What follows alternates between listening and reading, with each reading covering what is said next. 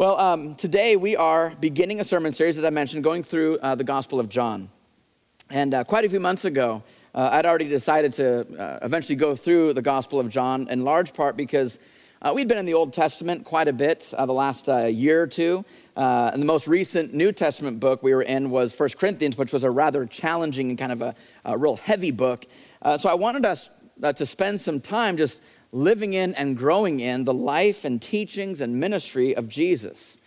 A time for us to be immersed in discovering more of who he is, who he said he is, not just what we think he is, but who he said he is, and being refreshed by his words, while also still being challenged by them. And this book of John is one of 4 gospel accounts of the life and teachings of Jesus. So some of you might not know the word gospel means good news. So this is the good news of Jesus, the news that he's brought to the earth from the perspective of John's eyewitness. And so keep in mind as we go through this, as we start in today, John was an eyewitness to the life and ministry of Jesus. He knew Jesus personally. John was very, very, very close with Jesus, laid his head on his chest. They were very close friends. After Jesus was arrested, when he was dying on the cross, Jesus committed his own mother into the hands and care of John. So he entrusted his own mother to John's care. And so Jesus' own mother lived with John after Jesus died. And he's about to tell us a story, his story, what he saw, what he witnessed. Now just imagine if you wrote a biography of a close friend who had passed away, or a biography of a spouse who passed away, and others tell you, you can't write that about them. That's not true. You have to take it back. You have to recant this story. We won't let you tell your story of your good friend or your wife, and you're sitting there, you're writing this story, and it is what you've seen, and there's a whole people group that are in control of the government, whatever, and they're saying, you can't put out that published work. You can't say the things about your wife or your good friend that you're saying. You have to take it back because they're lies, and you have to admit that they're lies. This is what happened in John's day. He's writing this account of his close, dear friend that he lived with for 3 years and then took care of his own mother after Jesus died. And as he and others are going around telling people about this account and life of Jesus, and now even writing about it, the authorities that be are saying, you can't do this. You need to say this is false. You need to recant these statements. I'd like to add that John, along with every other disciple, despite that vicious persecution from a tyrannical Roman government, took this account to the grave. They never wavered. They never stepped back and said, well, yeah, maybe I exaggerated a little bit. No, they took this to the grave, even amidst all the political pressure, the community pressure. All the other disciples were executed for their story, for their faith, for their testimony.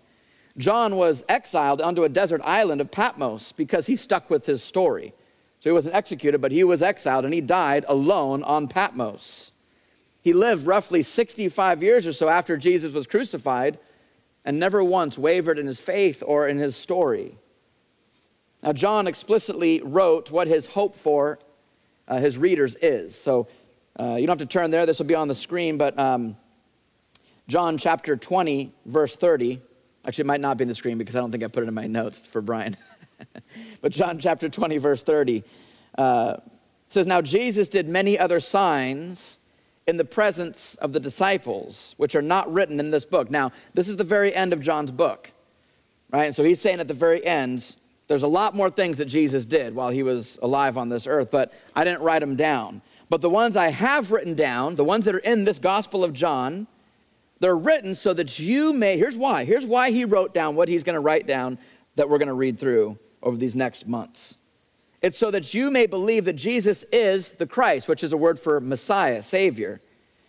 That you would believe that he's the Christ. He is the Son of God, and that by believing, you may have life in his name. So John's purpose in writing this book is so that you would believe in who Jesus is and who he says he is, and that by believing in him, you would have life, eternal life, real life on the inside. John compiled all of this so that it would give us true, actual life, that the eyes of our heart would be opened, the eyes of our understanding would be opened, that we would see him for who he really is, not just what we thought he was as we were growing up or being raised or whatever it is. So my hope and prayer as we jump into this book is that for those of us who already know Jesus, that we would behold him more than ever before. And for those maybe that don't know him or maybe only know about him, that's how I would have described myself growing up. I knew about Jesus. I knew some facts about him. You know, like I know about my favorite baseball player, my favorite actor. Like I know them, I know about them, but I don't know them. So some of you who know about Jesus, you know some things, you believe that he existed, you believe he's real, but you don't know him. I hope that as we go into the book of John, that you would also truly behold who this man is, and you would believe him in a very real way for maybe even the very first time. So let's together explore who Jesus is. I want to pray and ask the Lord to lead us into his word. We need his guidance. We don't want to just approach this book as if it's just a piece of literature. This is God's word, and so we're asking the Lord for his help as we aim to understand it. Heavenly Father, we thank you. We thank you for your word, that you gave us your word, that you gave us the truth that it contains so that we wouldn't be left in the dark. We wouldn't be just wondering and kind of making stuff up about who we think you are. But you've given us your very word.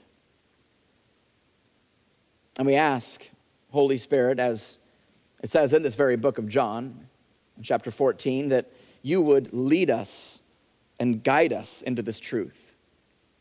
On our own, we're foolish in thinking that we're going to just understand God and the mysteries of God. And we just can't do that on our own. We're just humans. We're finite people. But with your help, you can lead us into this. You can show us who you are. So we pray, Holy Spirit, that you would do this for us today. Lead us to Jesus. And we ask all things in the name of Jesus. Amen. So John chapter 1, verse 1 through 5. We're just going to be going through 5 verses today. Some sections we'll go through quite a bit, but this first section, chapter 1, is so filled, so packed with so much. We want to go through this very carefully. So we're just going to cover 5 verses today. So in verse 1, it says, "In the beginning, the Word was the Word, and the Word was with God, and the Word was God. He was in the beginning with God. All things were made through him, and without him was not anything made that was made. In him was life, and the life was the light of men. The light shines in the darkness, and the darkness has not overcome it." Now, the beginning of any written work, whether it's the opening arguments of a trial, or a book, or an email, or even a text message, the opening words are critical in understanding the overall tone and purpose of that written work. You think of some of the best opening lines. It was the best of times, it was the worst of times. Or, "We the people of the United States of America." We think of these opening lines. They're so critical, so important for us to understand where we're headed, setting that tone, setting that pace. And these opening verses, which would include even further to verse 18, 1 through 18, are considered the prologue to this Gospel of John. And they really set the tone with an explosion of declaration. And since we know by the end verses that I already read from chapter 20, verse 30, we know that the end verses, the goal is to help us behold and believe who Jesus is and find life in him. We know that's the purpose. Well, we see here in the beginning what it is that John wants to be the foundation of that faith in these opening words. We know he wants us to behold and believe who Christ is. We know that by the end of the book, but now in the beginning he's saying, and hear what it is that I want you to know and believe. This opening significantly even, you probably noticed this already, it mirrors the very first words of the Bible in Genesis chapter 1, in the beginning. So looking again at John verse 1, in the beginning was the Word, and the Word was with God, and the Word was God. He was in the beginning with God. So we are indeed talking about the beginning, like the beginning, the capital B beginning. And we have this kind of curious phrase, the Word, which is a little mysterious. We see that in that beginning was the Word. And this Word was both with God, but also was indeed God himself. So somehow this Word is with God, but he also is God. This very Word, John tells us, is what created all things. And this very Word gives life and gives light. And we notice that though it somehow is with God, but also is God, it's somehow distinct from God, but it's also not an it either. Usually we think of Word, you think it's an it. But this Word is not an it. It says explicitly here. We see in verse 2 that this Word is a he. So in the beginning was he, this Word, and this Word was, this he was with God, but also was himself God. And John doesn't make us live in suspense. Rather than getting 15 or 16 or 20 chapters in, he lets us know right away. It's a little further down. We're going to cover this today. Skip down to verse 14. It says in chapter 1, verse 14, and the Word, this he, this Word became flesh. This Word that was in the beginning with God and was God. This Word somehow became flesh, it became human. And he dwelt among us. And we, humanity, has seen his glory. Glory as of who? The only Son from the Father, full of grace and truth. This Word of God, this one who was there in the beginning, the one who created all things, who created life and upholds all things, there is no secret about it. This Word became human, and this Word is Jesus Christ. Jesus was this Word of God who was with God and is God from the very beginning, who created all things. Jesus, the man, the historical figure that both religious and secular historians overwhelmingly agree actually walked this earth. Now, those Christian and secular historians might disagree on who he is, but there are not many who actually make a case for the idea that he didn't actually even exist. Overwhelmingly, historians say, yeah, he existed. Now, who he was, we might disagree, but he existed. There was a real man who walked this earth. And John tells us that that man somehow was also in the beginning with God and yet also is God. And he, as the Word of God, became flesh, became that human being, Jesus Christ. Now, you've heard of the phrase, possibly, the incarnation of Christ. It's what we celebrate at Christmas.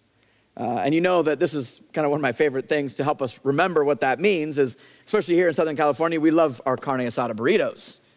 And you think of that word carne, it means meat or flesh. The incarnation, it shares the same root word. And it means to become flesh, become meat. God, who was invisible, incarnated himself. He became flesh. Now this is significant for us because before that moment, God was not flesh. Before that moment, Jesus was not flesh. He was not a human before that moment. And before that moment, he didn't bear the name Jesus of Nazareth. He was simply God, specifically the Word of God. But before that, he was invisible God. He was the Word of God who created all things. So now we ask ourselves, why is he called the Word? Why that? If he was going to pick a nickname, he could have been the hand of God. That's very powerful sounding, very practical, makes a lot of sense. He became the hands of God, the hands and feet of God on the earth. That would make sense. Or the heart of God, which makes a lot of sense too. Maybe even the mouth of God, because he's coming and speaking. But instead, he very specifically chose to call himself the Word of God. You see, your word, my word, is the exact, precise expression of who you are, of who I am. Jesus himself said, whatever comes out of your mouth actually comes from your heart. So though he could have called himself the heart of God, But the significant thing about words is that words reveal what the heart is. So he's not just the heart of God. No, he is the audible, visual heart of God. You can see it. See, before I open my mouth, whatever's in my heart is a secret only I know.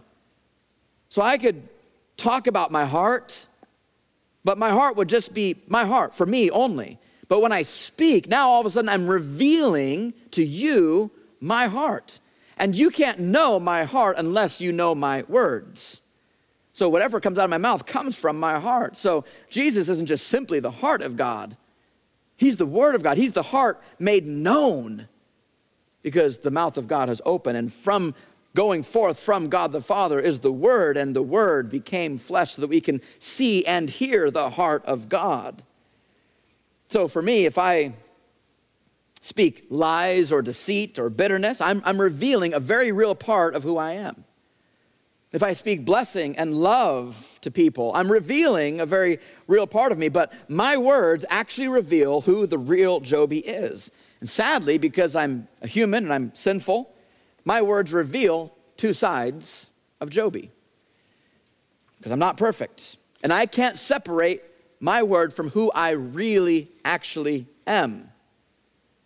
Now, on the contrary, if I lose my arm, or let's say, with the hand of God, right? If I lose my hands in an accident, or a leg, or my sight even, you still have Joby.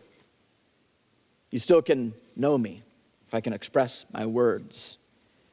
But when I lose the ability to reveal my word, you can't really know what's going on in my mind, in my heart. You see me. You see a little bit of me. You can know a tiny bit about me, but not much. Our words, this is how we get to know each other, right? We have coffee with each other. Right now we're Zooming with each other. We're texting each other. It's how we check in, how we know how we're doing is we use words. Words is how we know each other. Now my words are both from me. My words right now are going forth from my mouth, out of my heart, out of my mouth, and they're going forth. So they're from me. It's something I have. So my words are with me right now. But they're also intrinsically intertwined with me and can't be separated from me. You can't divide me from my words, even though they're with me, but they also, in some sense, they are me. And this is the unique mystery of how Jesus is both separate from the Father, but also is one with the Father. He's with God in the beginning, but he also is God in the beginning. So my words aren't just simply something I possess, or not just simply something I create. Jesus was not a created being. No, he was in the beginning with God, and he is God. So I can't separate my words from me. They're not something I just simply possess. But my words, what they are, is they put me into the form of words. They put my heart into the form of words. Who Joby is on the inside becomes audible so that you can know me. So my words somehow are also kind of like me, but an audible version of me. They're the revelation and the fullness of Joby. You can know me if I speak and if you listen. And so Jesus very carefully is revealed as the Word of God, not just someone who is with God, but also is God. Now I have two boys. They're sitting right there. One of only 6 people in this room, 7 people in this room.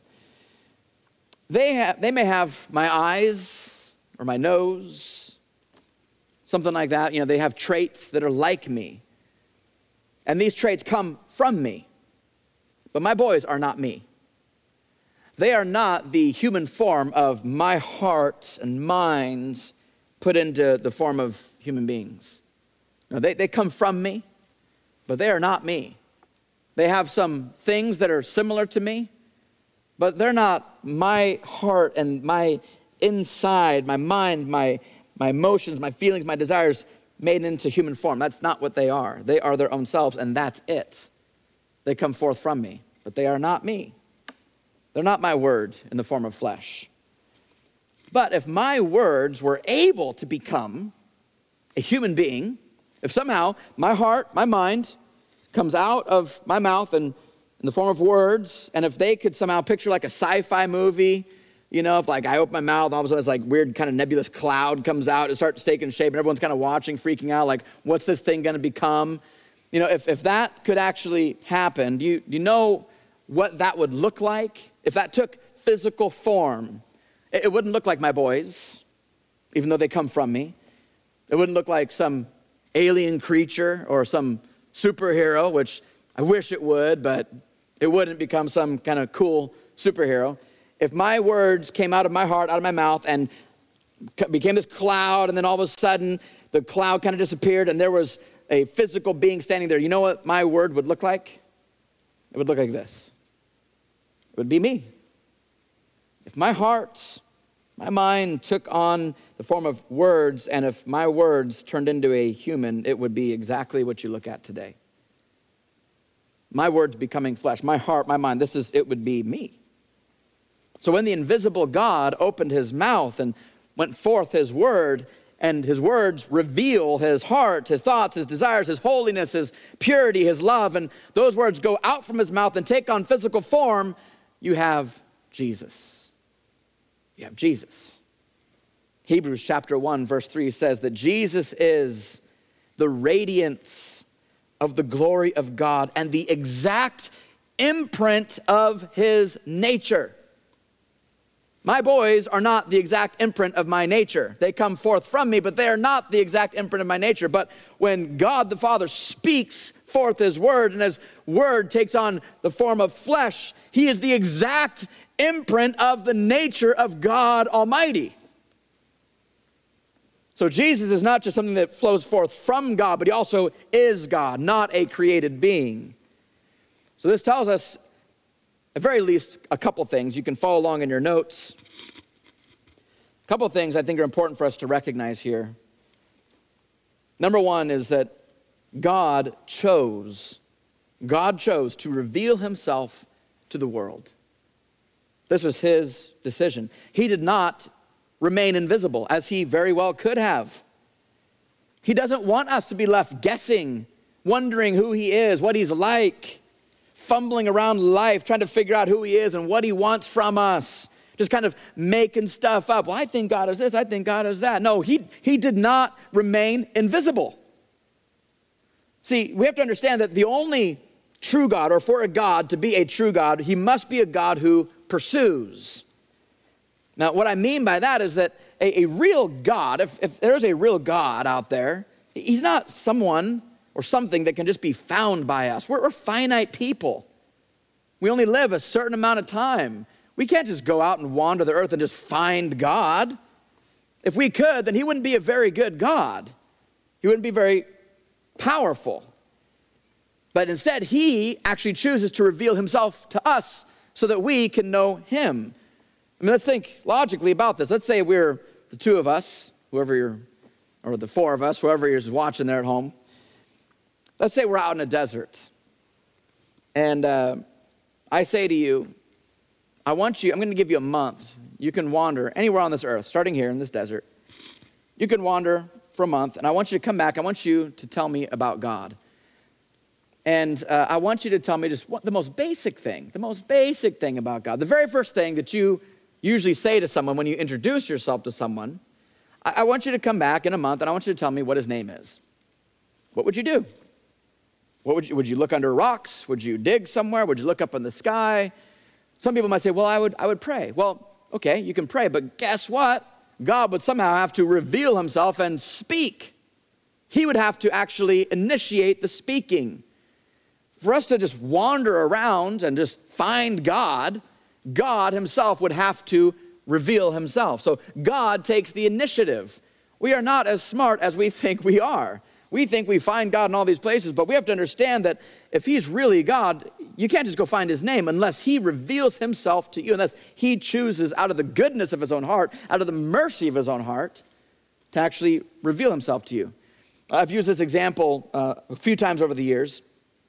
When my boys were younger, 2 and 4 years old, we'd play hide and seek. I don't mean to be arrogant, but I kind of think that when I was about 27, I was a little bit smarter than a 2-year-old and a 4-year-old. I don't want to brag, but I think I was.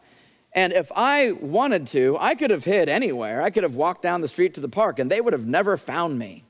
I could go up in the crawl space. I could probably even just go in the garage and they wouldn't find me.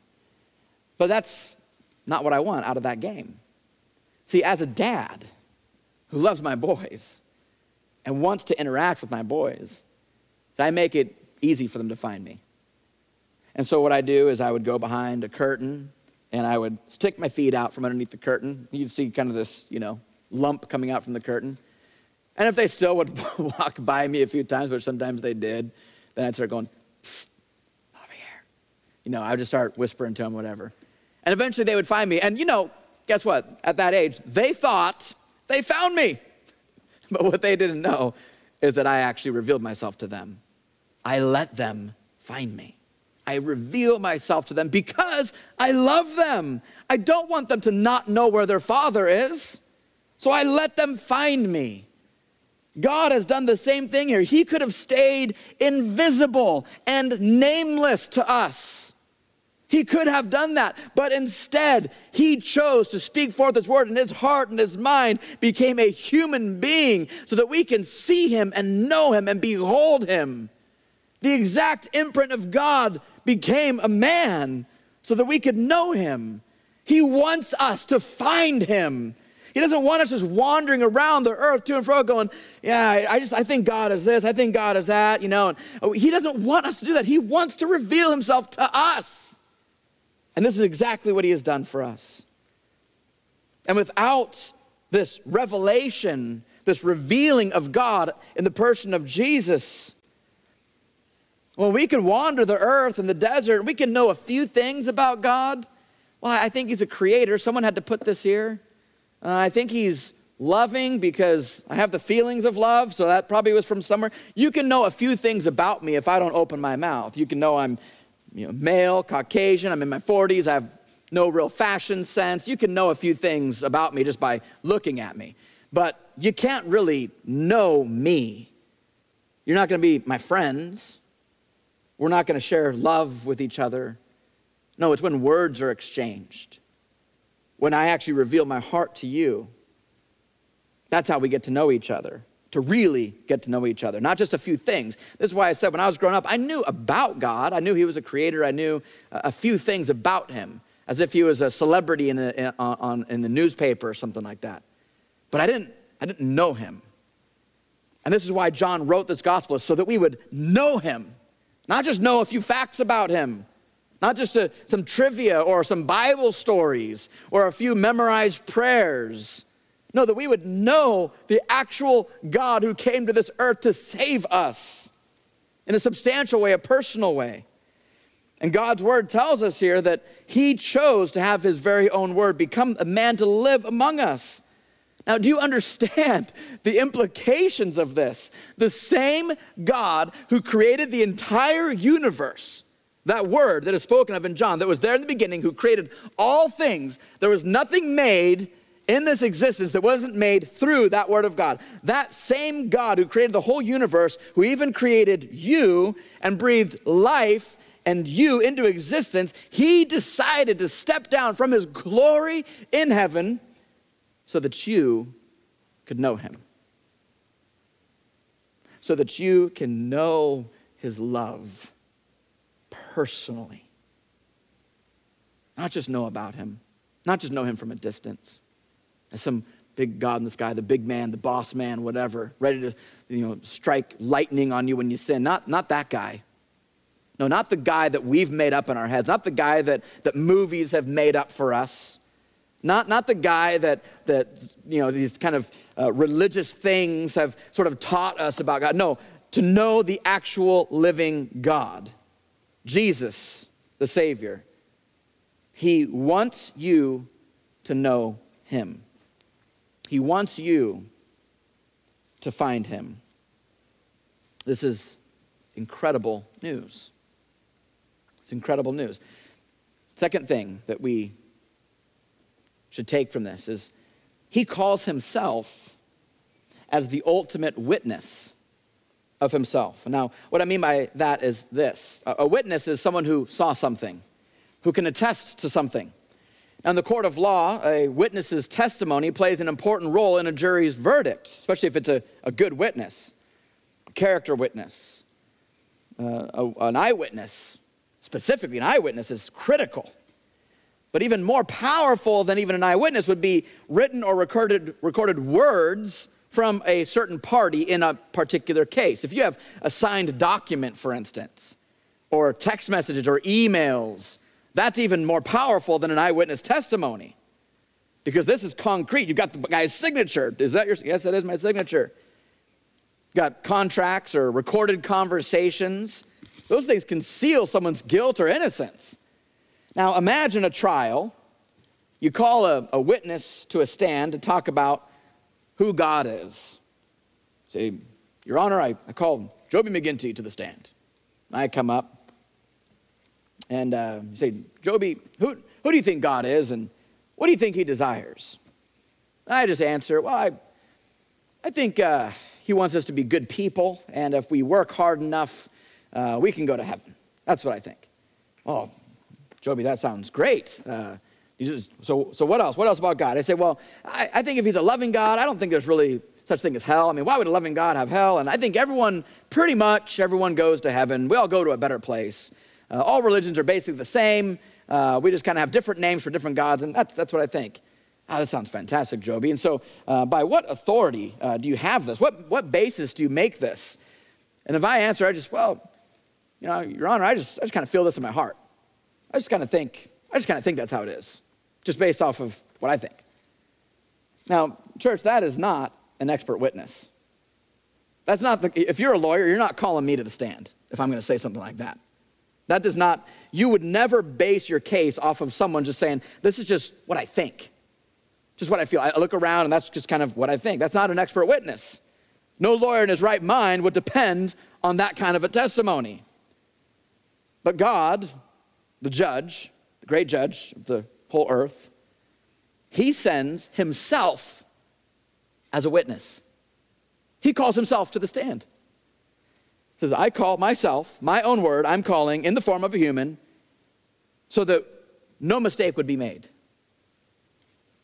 So let's say, for instance, just as another example of testimony, not making mistakes.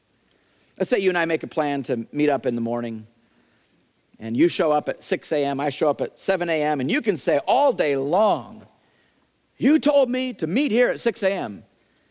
I said, no, look at the text message between me and you. It says 7 a.m. Now, that written word right there, my words, you can say all day long what you think I said, but when I show you what I actually said, well, there's no argument. And you can say all day long, well, I just feel in my heart that you said 6 a.m. Well, you can feel or think whatever you want about what I said, but I'm proving to you that I said 7 a.m. The record stands. See, you can have your own ideas. I can have my own ideas and opinions about who God is and what he desires. But the reality is that God revealed himself as a witness to come and set the record straight, that God walked on this earth and he spoke and he taught and he loved people. And he makes clear all through the word of God who he is. God Almighty chose to reveal himself in the person of Jesus Christ, but also in the word of God, so that we would make no mistake. And we can sit here and say all day long, well, I just feel that this is really what God is, or who he is, or what he desires, or who Jesus is. But Jesus came and said, no, my word stands. I'm the expert witness. And John here, as an eyewitness, is saying, look, I'm writing all this stuff down so that you can believe that he really is who he says he is. Not who you think he is, but who he says he is. And if you realize who he says he is and believe that, you will have life. You will have fullness of life. You'll have peace. You'll have joy. You have no reason to doubt because he came as the expert witness. Don't trust your own just shaky.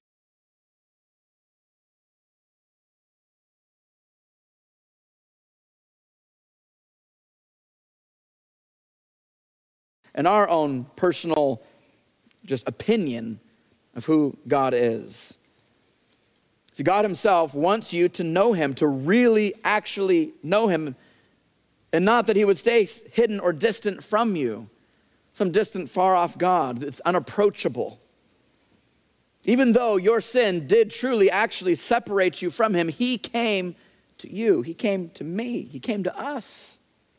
Jesus, the man who was born in Bethlehem, was raised in the Middle East. He is the man who is God. And John wrote this book so that you would behold this man and believe that he is indeed God. You see, verse 3 makes it clear that Jesus is God. The angels, the heavens, the earth, all things were made by him, through him. Christ himself was not made. That's the definition of God. If Christ was made, he wouldn't be God. No, he was there in the beginning. He wasn't only with God, but he is God. And all things were created through him. Everything. Jesus was not just simply a good teacher or a man of philosophy or a model for living. He is all those things, but that's not all he is. It's not simply who or what he is. No, he is the very Word of God. The mind and heart and desires of God made visible and audible. He became flesh. To continue, going back to Hebrews chapter 1, verse 3, there's another part of that sentence that I didn't read earlier. Hebrews chapter 1, verse 3. He's the radiance of the glory of God and the exact imprint of his nature, and he upholds the universe by what? The word of his power. Jesus upholds the whole universe. He is the one. That's pretty strong if he's just a good teacher or a model for living. That's a bit more than just being a good teacher or a good example for us. No, he's the exact imprint of God, and he upholds the universe by the word of his power. Jesus is the radiance of God's glory, the exact imprint. His power speaks the very words that uphold all things and speaks them into existence. By him, all things exist and all things remain. He's the one who gives us life and gives life to everything, as we see in John 1, verse 4. In him was life, and the life was the light of men. God came in the person of Jesus to bring you life, real life, eternal life. He came to shine light into your eyes and into your heart, to open them in a way so that you can see the revealed God in a way that you've never seen him before. You've never been taught by anyone else before, but only the way that he can actually lead you in that and show himself to you. He came to shine light into your eyes and heart, to open them so you can see truly who God is, his nature, his character, so that you'd also see the darkness in which you'd previously lived. The sin that you had committed that maybe you downplayed a bit, you ignored, you didn't really realize was a bigger deal than you thought. He shows you that. But he doesn't just show you that to make you feel guilty and let you wallow in that. No, he also simultaneously shows you the grace and mercy of a loving and forgiving judge who was willing, this judge was willing to send his very own son to pay the penalty of your sin. And that judge declares you not guilty because his own son took the penalty. He declared his own son, who was innocent, declared him guilty of what you've done, what I've done. Friends, I hope that you are awaiting anxiously to find out more about who this Jesus is. I hope you want to know him more than you do now. But I'd also implore you even now to not just wait for next week or the week after to find out more and more and more. Don't delay in opening up your heart to him in a way that maybe you never have before. You're hearing these words and, like me, when I was younger, I've described before, as I did earlier today, I knew about God, I knew some facts, but I didn't know him. I didn't know him until I was 18. And it's like I really met him for the first time. It's like reading about a celebrity or your favorite sports hero for so many years, and then you finally not only get to meet them in person, but become friends with them. That's kind of what it was like for me. Growing up, just kind of knowing some Bible stories, some things from Sunday school, going to church, all those things. But it wasn't until 18 when I really met him. And since then, the last 23 years, I've been getting to know him more and more and more and more. Don't delay. Today, if it's not already, today should be the day for you to say, I need to know this God. I don't know him in the way that you're describing. I do know some facts about him, but I need to know this God. I believe that he actually chose to reveal himself, but I need him to open my eyes, to open my heart. I need him to make me alive, to give me this life and light that he talks about. I would encourage you not to delay. And we're going to keep going into this in the upcoming weeks and months, but don't delay. Go into this with your eyes open, with your heart open. Ask God today. Say, God, you came to reveal yourself to us, but God, I want you to reveal yourself to me right now. Open my heart, please. I want to knock on the door. Would you open the door for me? And Jesus himself says, if you knock, he'll answer, and he'll invite you in to dine with him, to feast with him. And so even today, you can even say that. Lord, I'm knocking on your door. I know you came here, but I need you to open my eyes, to open my heart, my ears, so I can really read your word and know for a fact that this is who you say you are. I'm tired of making stuff up, my own opinion of who you are, what I think about. I want to know for real who you are, and I want to take your word for it, not my own thoughts or feelings. I want to pray now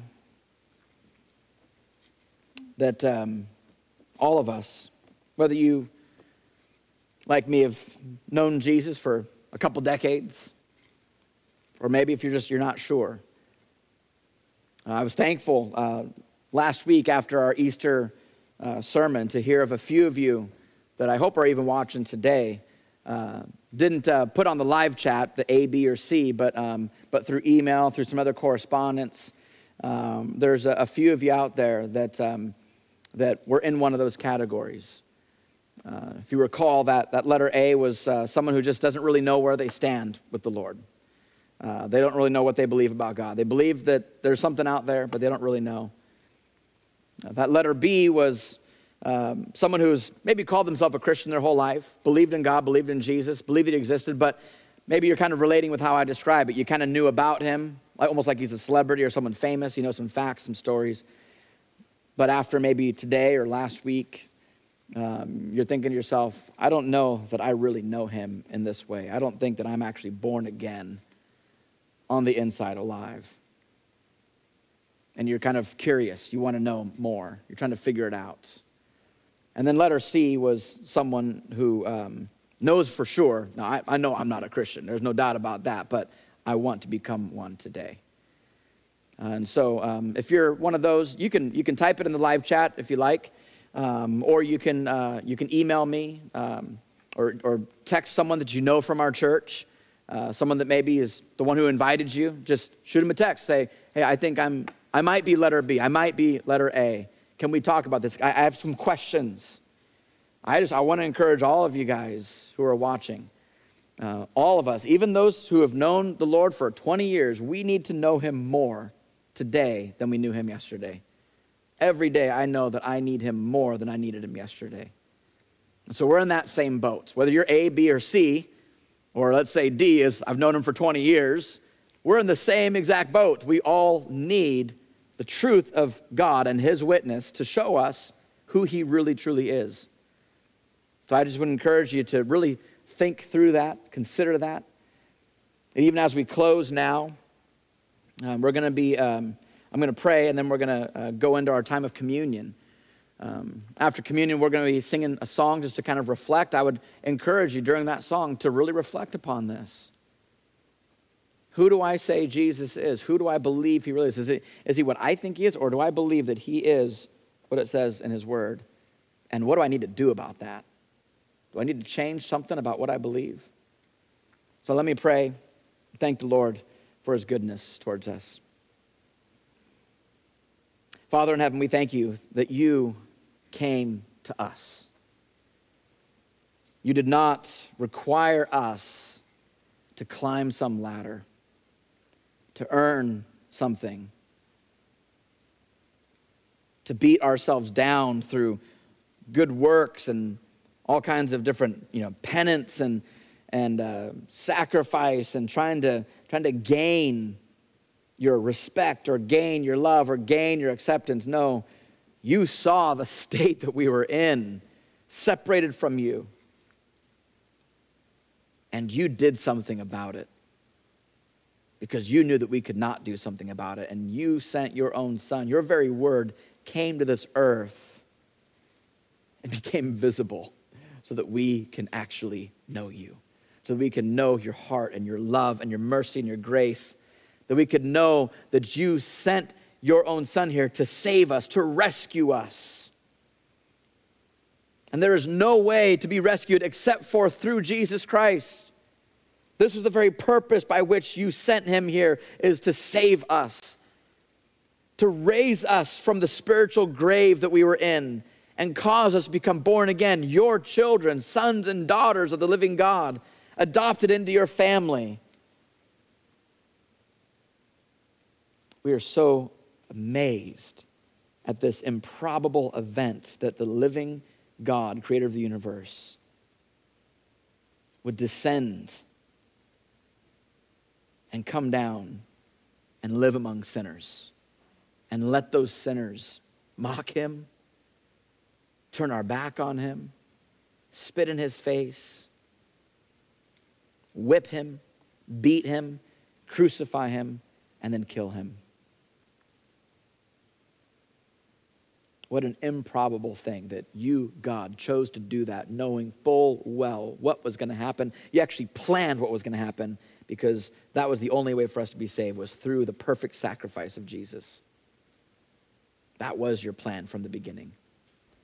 For our sake and for your glory, we are so amazed. Thank you, Lord. We love you.